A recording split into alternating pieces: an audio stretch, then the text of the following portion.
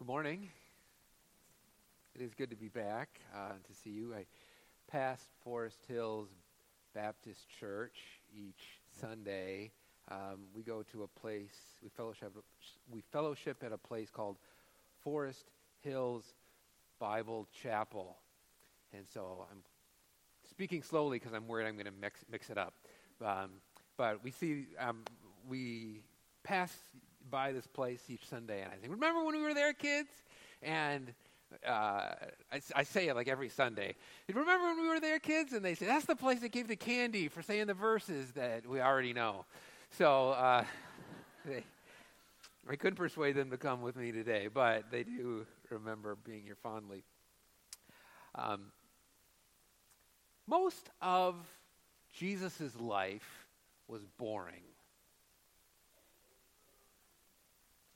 Don't get me wrong, I'm absolutely fascinated with the person of Jesus Christ. And as a committed follower and believer, I believe his life, death, and resurrection is the apex of all of human history, the culmination of all God's purposes. And yet, the evidence suggests from the Bible that Jesus' life mostly was boring. Luke chapter 2 gives us a small insight into what was going on when Jesus was 12 years old. You remember that scene, right, where his parents go on and they forget that he's back at the temple, and so they go back and they find him. And what's he doing there? Is he like walking on water? Is he raising the dead? He's sitting. He's listening. He's asking questions.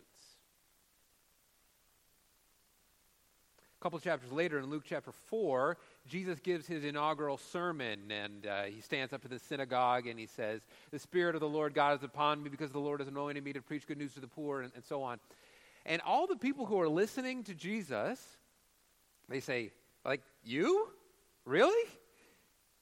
I mean, you're from around here. It's in Nazareth. So we know your parents, we know your brothers and your sisters. And this is the guy that used to play ball with us and him? So great was the incarnation, the emptying of the Lord Jesus, that although he never stopped being fully God, and he was always sinless, that would have been remarkable, still, the people around him didn't get a show every day. He was unnoticeable in that regard. We might wonder, what happens between the normal, kind of boring, everyday Jesus of Luke 2 and the incredible events when he explodes on the scene and there's miracles all over and the mission of God starts in Luke chapter 4. You can see it behind. That's what happens. Luke 3 happens between Luke 2 and Luke 4. Luke chapter 3, when Jesus steps into the Jordan River and he is baptized by John, and it is there that the Holy Spirit descends upon him as a dove. It is the Holy Spirit that makes that dramatic difference. So what happened? The Holy Spirit happened. And John the Baptist, he says it in Luke 3, and then we're reminded of his words in Acts chapter 1, in the previous unit, which I'm assuming you went through not too long ago. John baptized you with water, but you will be baptized with the Holy Spirit not many days from now.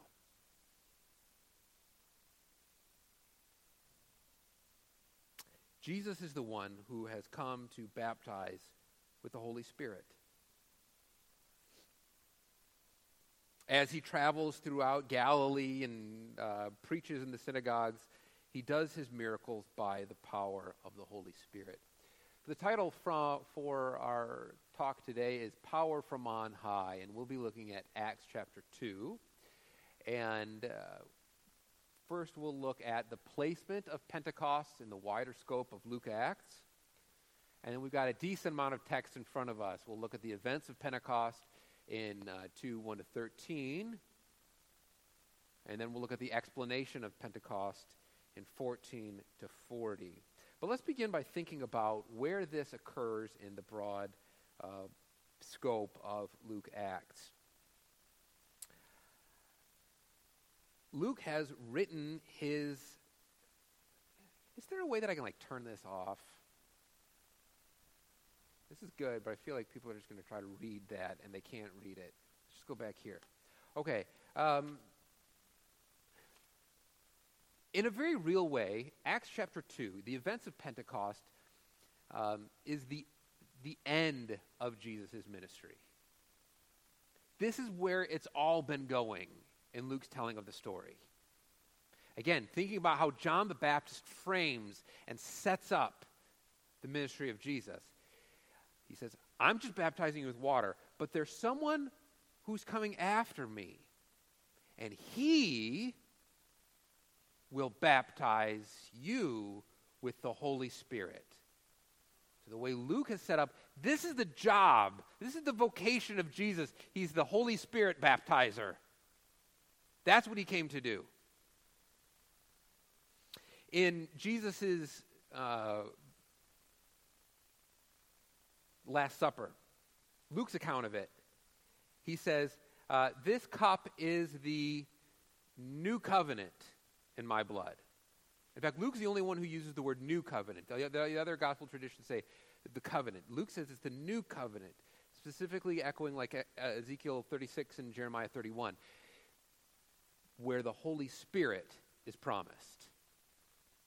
He's come to die on the cross. Why? So the Holy Spirit can come. In fact, this is the way the Gospel of Luke ends, with Jesus saying in 24:29, Behold, I am sending the promise of my Father upon you, but stay in the city until you are clothed with power from on high. So in a very real way, Acts 2 is the end of Jesus' ministry. It's what he came for.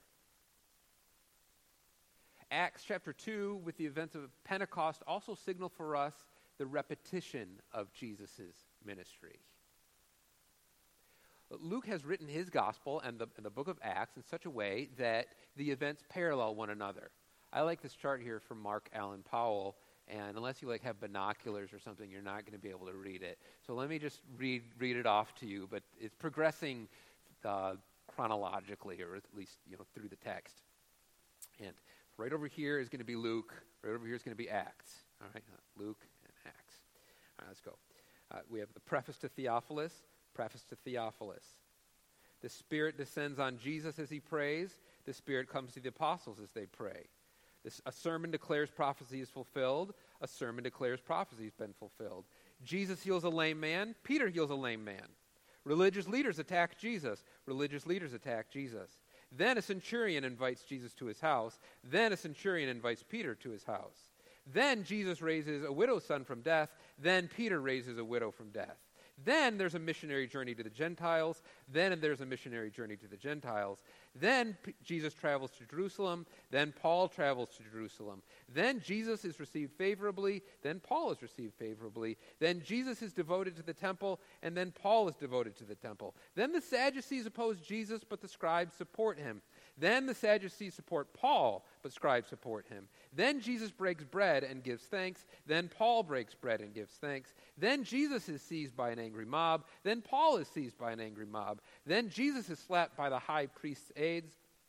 Then Paul is slapped by the high priest's command. Then Jesus is tried 4 times and declared innocent 3 times. Then Paul is tried 4 times and declared innocent 3 times. Then Jesus is rejected by the Jews. Then Paul is rejected by the Jews. Then Jesus is regarded favorably by a centurion. Then Paul is regarded favorably by a centurion. Then there's a final confirmation that the scriptures have been fulfilled. Then there's a final confirmation that the scriptures have been fulfilled. So organize this material to say the stuff that happens in Acts, like you probably heard about earlier, is the beginning. The stuff in Luke is the beginning of all that Jesus began to do and to teach. The book of Acts continues that work. Makes me think of a relay race. They still do like field days in school. You remember those field days? It's like an all-day recess. It was the climax of the entire year, the zenith of the whole thing. And I loved field day, and I particularly loved relay races because if it was just a simple race, then the whole school just watched me be last in line. But in a relay race, you don't really know who's to blame. So, but the way a relay race works is you line people up, and you're on a team, and you get one person who is usually something goofy, like you put a spoon on your nose, and you go to the finish line, and then you hand the spoon or the baton to the next person, and then it's his turn. That's what we have in Luke Acts. Jesus has done it, and now he says, it's your turn. That's what the Holy Spirit is. It's the passing of the baton. And now it's the church's job to take over. The presence of the Holy Spirit means that the church has the same program as Jesus, the same purpose, the same power. You ever catch yourself like reading about the stories of Jesus in the Gospels? And to be honest, there's part of you that says, yeah, but he's Jesus. So of course he's doing that because, well, he's the Son of God. But to then realize that he does what he does by the Spirit of God, and that we have the same Holy Spirit, is an incredible thing. The last point is that, as far as the placement goes, is that this represents an intensification of Jesus' ministry. Sometimes Pentecost is called the birthday of the church. And I have no problem with that. I can agree to that. However, this can be a little bit misleading. As in, like, Acts chapter 2 is when everything begins. Well, sort of. But Acts chapter 2 is when the disciples are then put in the driver's seat. They're just continuing the work which Jesus has already been doing, extending that mission, and in fact, intensifying it. Just like Jesus receives the Spirit, and then he stands up and he preaches in the synagogue in Luke chapter 4, so there's 120 people praying, and the Holy Spirit falls on all of them, and they all begin to prophesy and to speak as God gives them utterance. Now, of course, the spotlight shines on Peter. He's the spokesman. We shouldn't forget the fact that they're all speaking. The Pharisees attempt to stop the Jesus movement by killing Jesus. But that was like trying to put out a grease fire with water. It only just spread the fire further and made, from their perspective, the problem much worse. Again, in Acts 2, we have 120 people in the upper room. And then we have 3,000 receiving that same Holy Spirit. Or to change the imagery a little bit from a grease fire, it's like the disciples, it's like the disciples are like Elisha, and they've seen their master Elijah ascend up into heaven, and they have received a double portion of his Spirit. Let's think now a little bit about the events of Pentecost. Finally, I'm getting to the text. That was all introduction. We can now start looking at this incredible passage of Scripture. Let's start in verse 1. And when the day of Pentecost was fulfilled, all were together in the same place. Suddenly, out of heaven, a noise came like a strong, rushing wind, and it filled the whole house where they were sitting. And divided tongues like fire appeared and sat on each one of them. And they were all filled with the Holy Spirit and began to speak in other languages as the Spirit gave them to declare.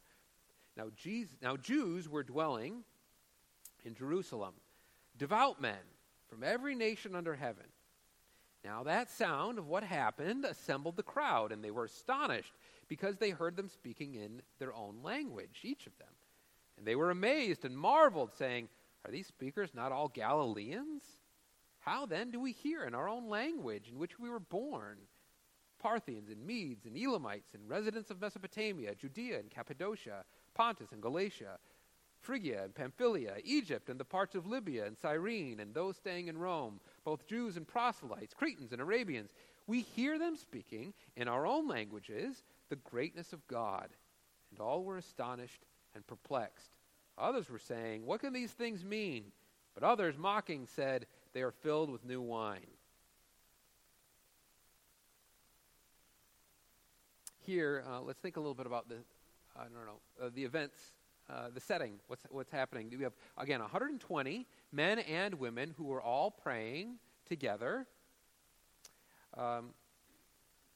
And notice very carefully what their purpose is.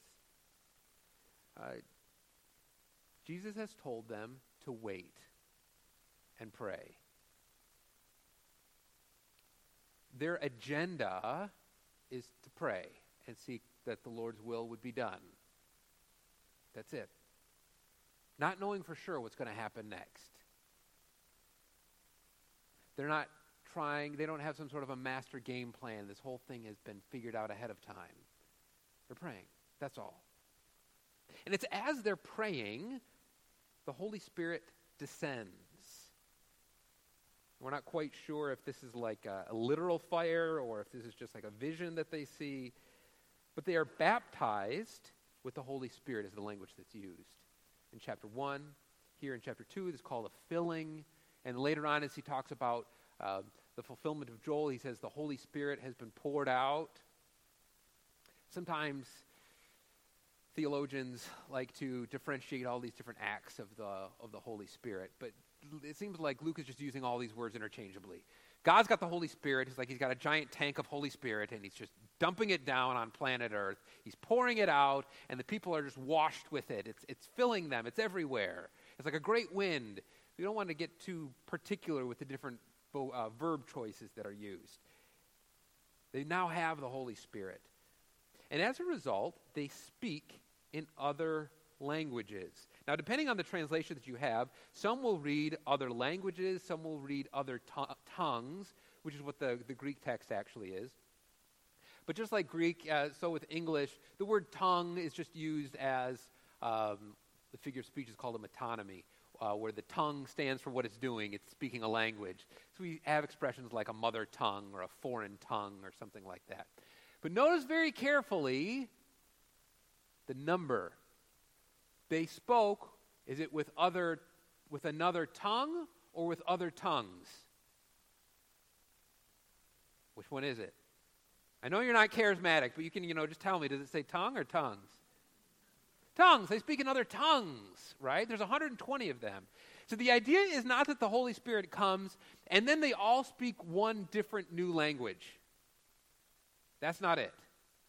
Instead, there's a diversity of languages which are being spoken, which fits the scene well because there are people from all over. They had not taken the time to learn these other languages. Notice also that the miraculous thing which happens in Acts chapter 2 is not with the ear, it's with the mouth. The miraculous thing that happens is not that people can understand what's going on. The miraculous thing that happens is that there are these languages which are being spoken which had never been learned before. And people are just walking by, and then all of a sudden they go, wait a minute, I haven't heard somebody speak that language in a while. How were you able to speak that language? And the other people who are passing by, they don't recognize any language. And so they think these people, it doesn't make any sense. Now, my purpose is to kind of get a big picture of the significance of Pentecost. So there is a big part of me that's tempted to just spend a long time thinking about this thing called speaking in tongues and what's happening there and whether or not that's a repeated pattern for today. If you're really careful, you'll be able to see where I land on this whole issue. But I just want to point out a few things. They're actual real other languages. This is a sovereign work of God. The most significant observation that I can make, that I think is the most practical as far as addressing the question of whether or not this is a pattern for us today, is that the disciples were praying, seeking God's will to be done, and God made it happen. The disciples were not seeking an experience, but they were seeking the Lord. You know, they didn't like pass out flyers like, come learn how to speak in tongues. We're all going to speak in tongues. It'll be 6 p.m. Come by. If you haven't done it before, it'll be the new thing for you. Instead, they met and prayed. My approach to this whole thing has been, my job is to submit myself to the Lord.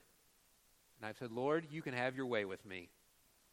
If you want me to do something, I'll do it. I'm not going to stand in your way.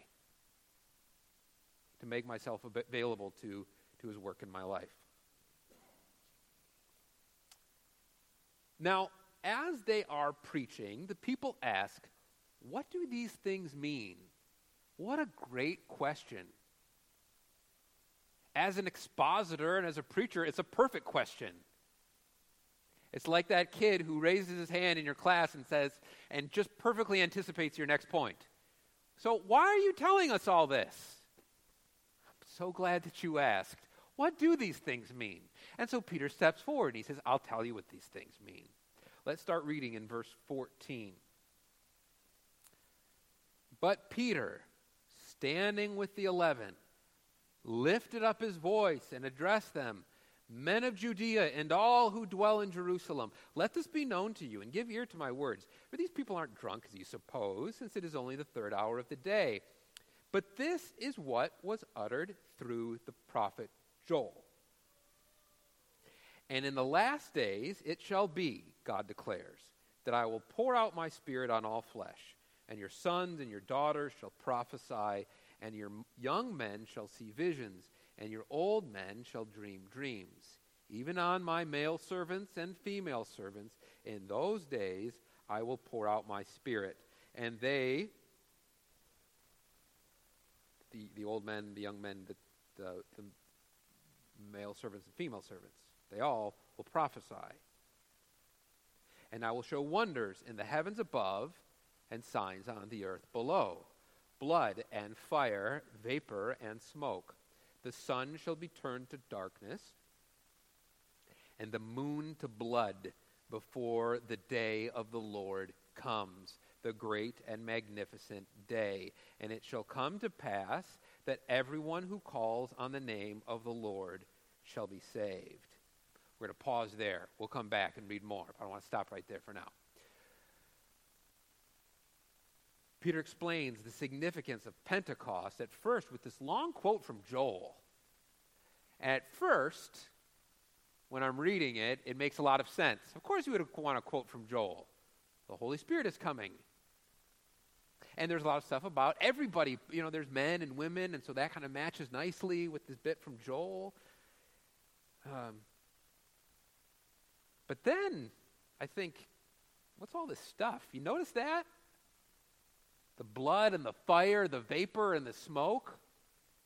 Now, the way that quotations are made in the first century and in all sorts of different documents, biblical and non-biblical, it's entirely within their purview to use ellipsis, to just do a ... He very easily could have said, and your old men, your young men, they'll dream dreams, my male servants, my female servants, I'll pour out my spirit, ... You know, the text goes on, and whoever shall call on the name of the Lord will be saved. In fact, Peter does that. Biblical authors do that sort of thing all the time. He doesn't do that. And I'm sure his listeners were there thinking, all right, I can see the spirit stuff, I can see the prophesying, but I don't see the smoke and the fire and the blood. Right? What's going on there?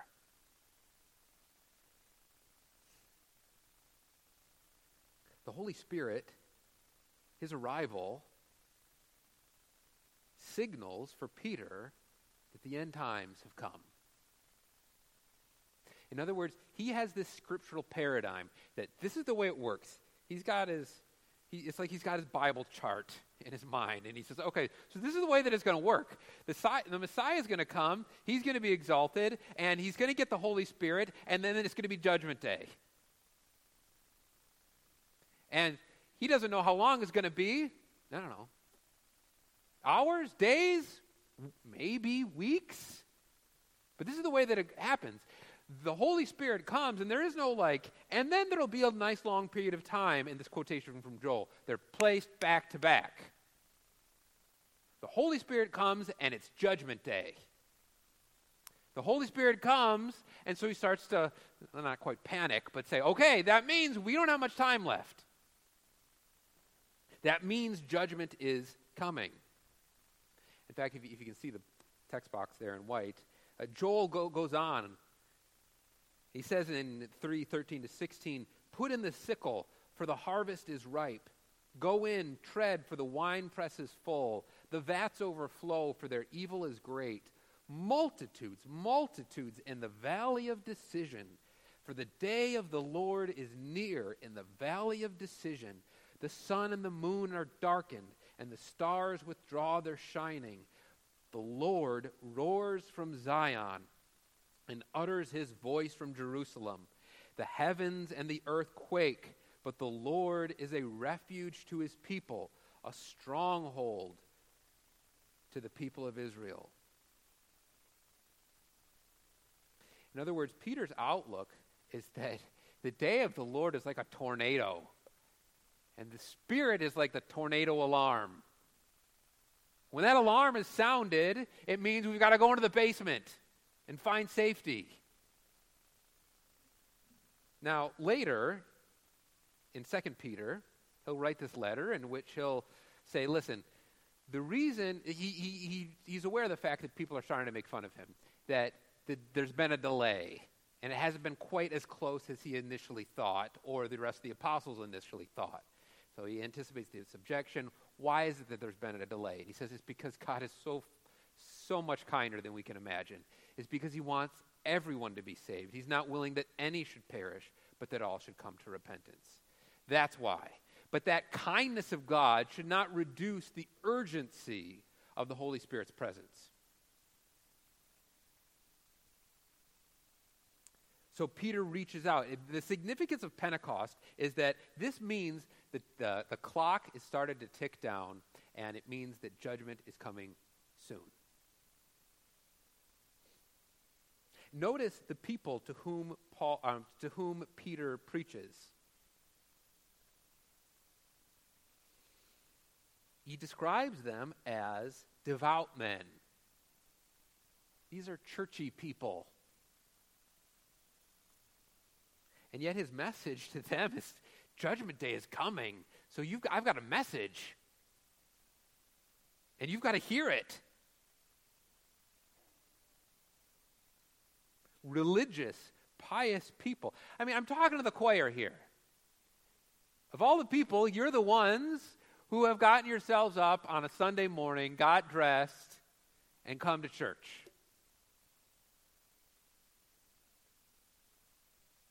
These people are the ones who are keeping Torah. They are the ones who are obeying God's word in a world of iniquity and sin and people who just don't care about the one true and living God. These people care, and they've come to the feast. And Peter's message to them is, you need to be saved. And Judgment Day is coming, and I want you to hear this message. It reminds me of this time when I was living in Detroit, and I was doing evangelism with a group of people, and I had set up this board. We were talking to people outside in an area around Detroit, and there's this man who had stopped and listened to my whole presentation. It was like 15 minutes or something. And so I started talking to him, and I kind of eased my way into the conversation a little bit. And I said, so do you have a spiritual background or any religious upbringing? And he said, oh, yeah. I mean, I'm in ministry. So that's fantastic. You're in ministry. I said, well, as I'm sure you noticed from my talk, I talked a lot about the importance of being saved. And so I just got to ask, are you saved? The look on his face, I remember that. I said, well, I just told you, I'm in ministry. To which I responded, and I just asked you, are you saved? don't confuse being devout, religious, churchy, in ministry with being saved. Peter's first sermon, recorded for us, is to churchy people, devout men, telling them they need to be saved. It is necessary for them to call on the name of the Lord. But who is that Lord? Upon whom must they call? That's Peter's second really big point. Not only that they must be saved by calling on the name of the Lord, but then he moves in, he says, and this is the Lord specifically on whom you must call. Pay attention to how Peter develops this theme starting in verse 22. Men of Israel, hear these words. Jesus of Nazareth, a man attested to you by God with mighty works and wonders and signs that God did through him in your midst, as you yourselves know, this Jesus, delivered up according to the definite plan and foreknowledge of God, you crucified and killed by the hands of lawless men. God raised him up, loosing the pangs of death, because it was not possible for him to be held by it. For David says concerning him, I saw the Lord always before me, for he is at my right hand, that I may not be shaken. Therefore my heart was glad and my tongue rejoiced. My flesh also will dwell in hope. For you will not abandon my soul to Hades, or let your Holy One see corruption. You have made known to me the paths of life. You will make me full of gladness with your presence. Brothers, I may say to you with confidence about the patriarch David, that he both died and was buried, and his tomb is with us to this day. Being therefore a prophet, and knowing that God had sworn with an oath to him that he would set one of his descendants on his throne, he foresaw and spoke about the resurrection of the Messiah, that he was not abandoned to Hades, nor did his flesh see corruption. This Jesus God raised up, and of that we all are witnesses. Being therefore exalted at the right hand of God, okay, pay attention here to verse 33. Being therefore exalted at the right hand of God, and having received from the Father the promise of the Holy Spirit, he has poured out this, that you yourselves are seeing and hearing.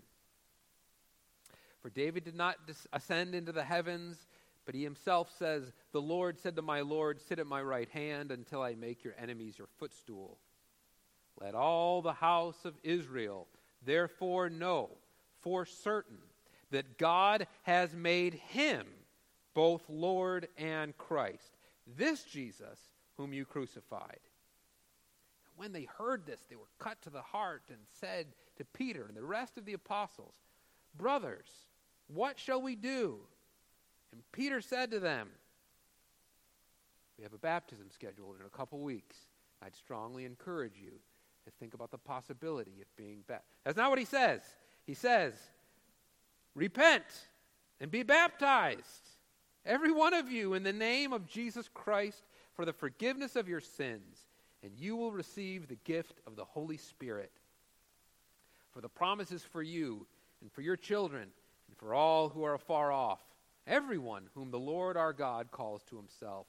And with many other words he bore witness and continued to exhort them, saying, save yourselves from this crooked generation. All right, there's a lot in this passage, but I want to draw out a few really big ideas. The point of all of this is to say the Lord upon whom you must call is Jesus.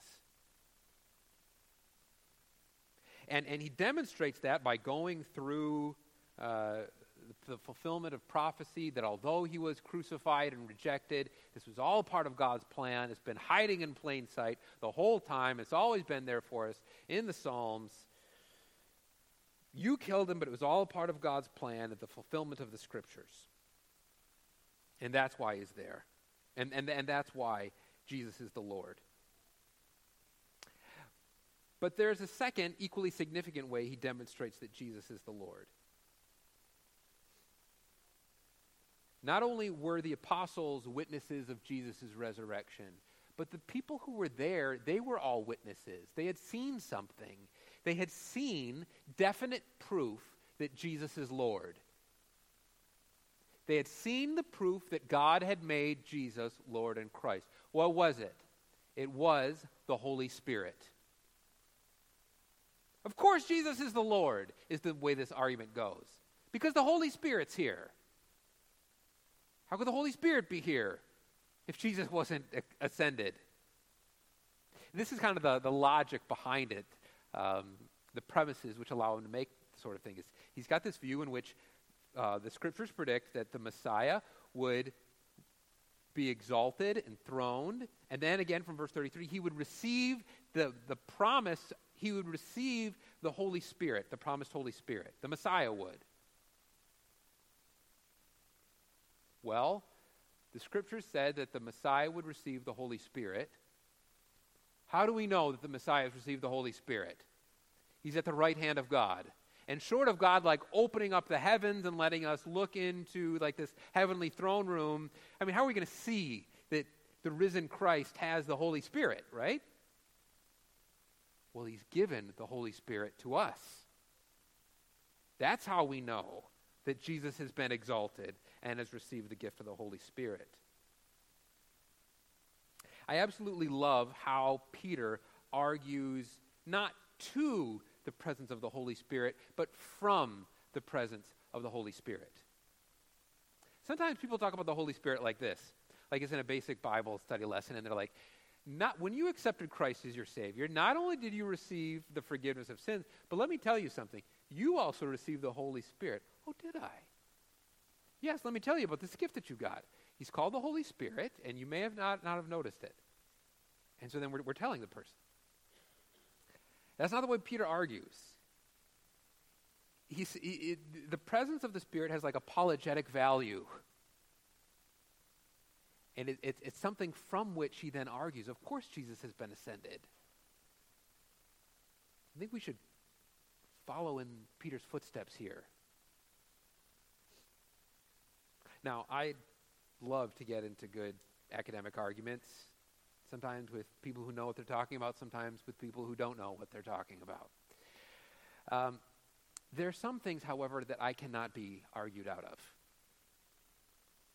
But people can make a good case, and I'll be like, all right, you got me on that one, let me think about that. But if you were to be obnoxious, let's say, and you wanted to try to talk me out of the fact that I'm married, and you just said, listen, Bruce, it's all smoke and mirrors. It's like you're not really married. And somehow you just were exceptionally clever, and you put together a rock-solid argument. Listen, you can't argue that out of me. I mean, I know her. I know Anna. I'm married to her. I have a relationship with her. In the same way, there is no sophisticated argument that you could give to me that would convince me that I do not know the Holy Spirit. I have the Holy Spirit. I hope his presence is real in your life. You say, well, I know God. I have the Holy Spirit. And in fact, his presence is so real that it must mean that Jesus is the Lord because I have the Holy Spirit. That's the way the argumentation works.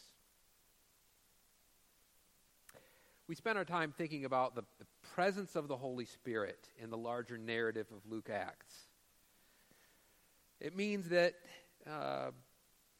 and also about the events of it in 2:1-13 and the explanation of it in 2:14-40.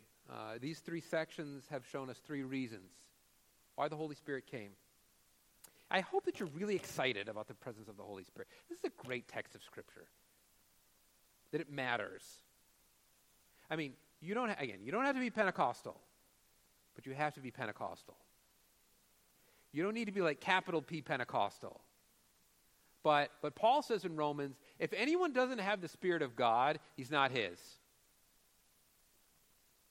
If the events of Pentecost in some way haven't happened to you, if you can't say, no, I have the Holy Spirit, well, then you're not saved.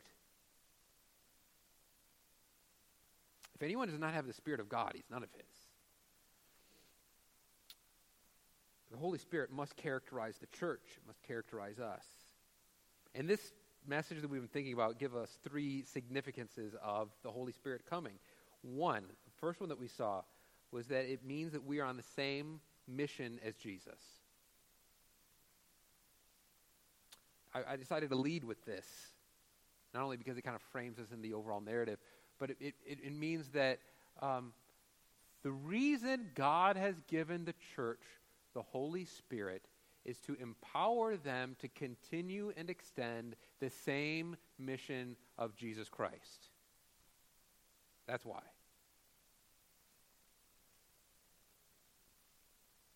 Jesus started something. It's what he began to do, Luke says. We must continue it. Second, Pentecost matters because it means the world is in the valley of decision, to use the language of Joel. That judgment is real, the Holy Spirit is real, and that means judgment is real. God hasn't forgotten about the plan that was predicted in the prophets.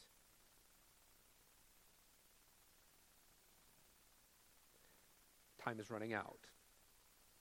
There's an urgency to the message of salvation. And lastly, the Holy Spirit matters because it's the evidence, it's the proof that Jesus is the Lord. It guarantees that his name is the only name under heaven given among men whereby we must be saved. The Spirit is the guarantee that the ascension took. It's not like Jesus just zoomed off into outer space and then is lost somewhere. How do we know that he's at the right hand of God? Well, it's because he's given us the Holy Spirit. Certainly, our experiences of the Holy Spirit go up and down.